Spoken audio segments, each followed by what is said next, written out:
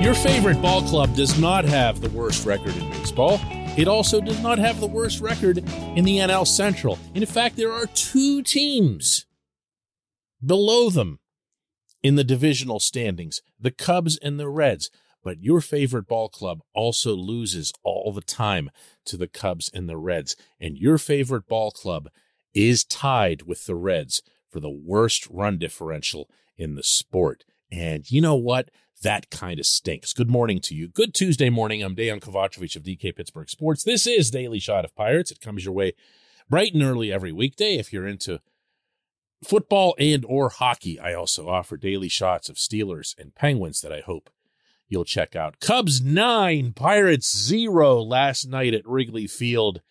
And it was actually worse than that, because between Dylan Peters and Bryce Wilson, they gave up 8 runs in the first inning. There's a disappointment factor that compounds that feeling because Peters had been so good even when Derek Shelton had bumped him to the front of a game. And it looked like, maybe it still does, but that he could be part of the solution, even if it meant in a piggyback role. As it is, that's pretty rough. And then for Wilson to come out there, even though Wilson was slated to do piggyback all along, and to just dump fuel onto the fire, presumably just because he's pitching in the first inning and he can't handle doing that. Yeah, it's kind of a bummer. And it keeps bringing me back to the same subject. It really does. Which is, who's getting better? Not just pitchers. Who's getting better at the plate? This is now 2 full games in a row the Pirates have played where they combined for 3 hits against the Reds and the Cubs in that order. It's embarrassing. It's embarrassing. Look, I'm not being a dope here and, suggesting that I had some kind of delusion that this team was going to contend in 2022, like as in for anything at all. But the thing you keep coming back to is what the front office and the on-field management staff both have been pounding through the offseason, through spring training, and into the regular season, which is to get better. They even dubbed their winter and spring workouts in Bradenton the Get Better at Baseball program. And it was done somewhat with tongue-in-cheek, and it is, it's kind of simple and cute and funny. But it hasn't happened anywhere. It hasn't happened in Pittsburgh. It really hasn't happened that much in the minor leagues. If you look at who some of their key prospects are, you're not seeing some, big jumps that make you think, whoa, they've really unlocked something in this very talented youngster. And in Pittsburgh, this team that a year ago at this time was 14-21 is now 15-20. Is that your improvement? Is that your getting better? This portion of Daily Shot of Pirates is brought to you by our friends at North Shore Tavern. That's directly across Federal Street from PNC Park. It's home of Steak on a Stone, an eating experience, underscoring the word experience. The steak is brought to you partially cooked on an 800-degree stone, and you do the rest. It's a ton of fun, it's a great meal, and it's a baseball atmosphere like no other in Pittsburgh. North Shore Tavern, right across Federal Street from PNC Park. I know that there are listeners who feel that this subject is kind of, what's the word I'm looking for here? I don't want to say unfair, in particular to Marine or even to Andy Haynes, the hitting coach, who is so new that it's really hard to judge anything that he's done.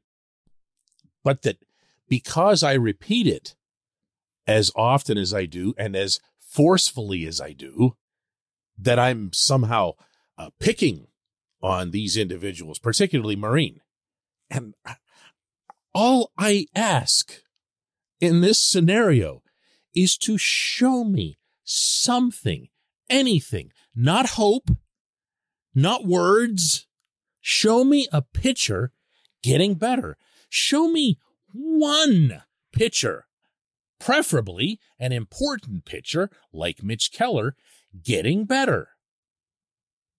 But when you go through a winter in which Keller has to go to some outside entity to uncover the 100-mile-an-hour fastball that he had as a kid, and he still has that. They haven't knocked that out of him yet. And you have legitimate excitement, very real, not trumped up, but very real excitement in Bradenton. I was down there for it. I could feel it. Everybody was players, coaches, and everything can't wait to see Mitch pitch again. And then Mitch goes out there and just keeps pitching the way he always has.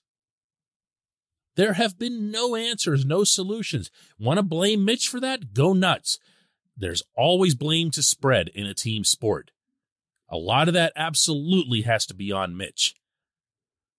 But if the pitching coaches have a guy who can throw 100 miles an hour, who has a full arsenal of other pitches, and not exactly like soul-crushing command, like Mitch isn't spraying the ball.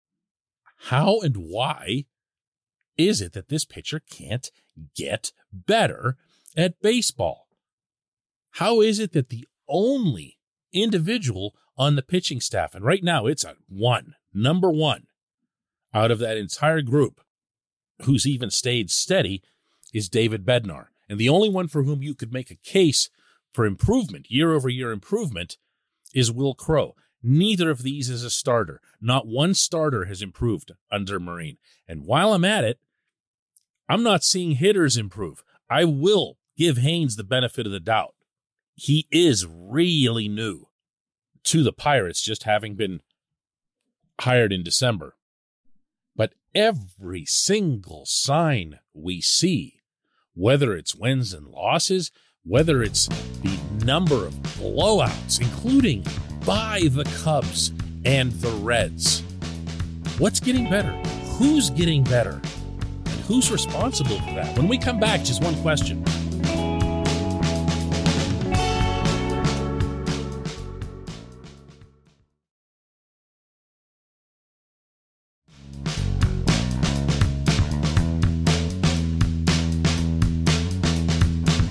Welcome back. Time for today's J1Q, and it comes from Brian Stein, who asks, we have been talking for a while about how Oscar Marine is not seeming to work out. Personally, I don't think we talk enough about Andy Haynes.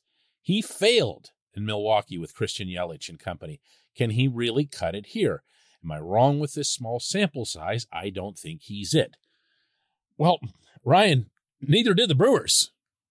The Brewers are a team that entered the playoffs last year with reasonably high hopes, given the caliber of their pitching staff, particularly their starters and, of course, the closer, Josh Hader. And they thought they had something, and they didn't hit worth a lick. And Yelich, because of the money that he makes and the long-term deal that he has with the Brewers, and they're not exactly a team that can afford to make mistakes of that magnitude, was the one that really ended up getting Haynes canned, because if he couldn't unlock their most important hitter, not to mention the one to whom they've committed the most resources, then what good was he? Let's give someone else a chance. Now, I've also heard, and this was from the last trip that I made up to Milwaukee about a month ago, there are a lot of people associated with the Brewers who wished that Haynes hadn't been fired, who really liked the work that he did there. And, Brian, this is where some of these conversations can stray into the relationships that get formed and the warm and fuzzy that ends up emanating from guys who really work hard and who are there every day and the first ones in the office and all that other stuff.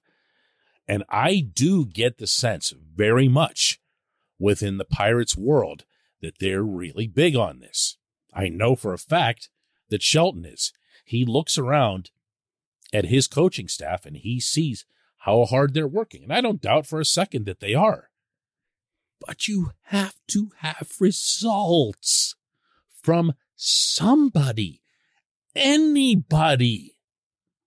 And you're not allowed to look at Brian Hayes, Brian Reynolds, or David Bednar, in particular Bednar, since he was formed somewhere else. And Hayes and Reynolds were really established commodities before this group got here.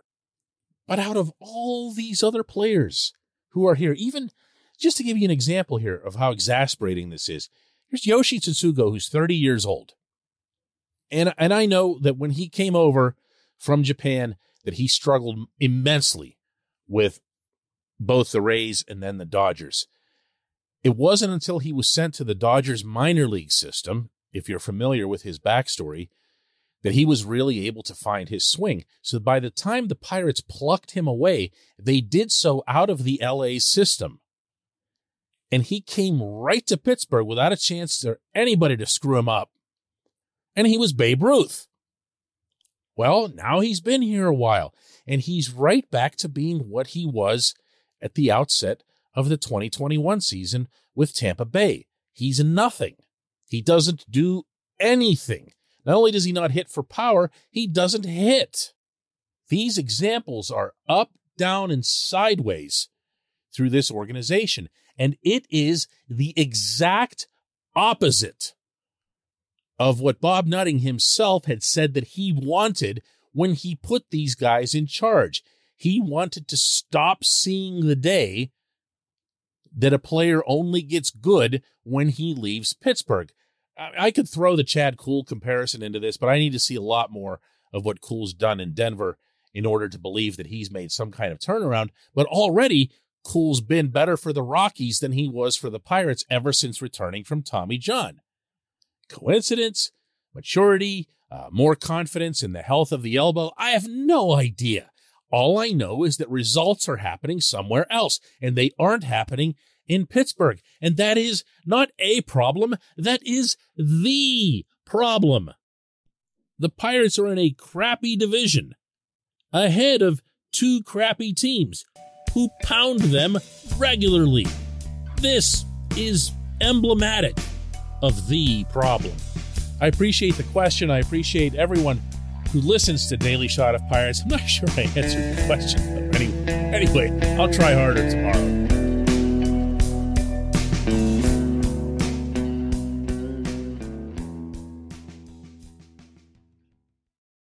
For the ones who work hard to ensure their crew can always go the extra mile, and the ones who get in early so everyone can go home on time, there's Grainger, offering professional-grade supplies backed by product experts so you can quickly and easily find what you need. Plus, you can count on access to a committed team ready to go the extra mile for you. Call, click Grainger.com, or just stop by. Grainger, for the ones who get it done.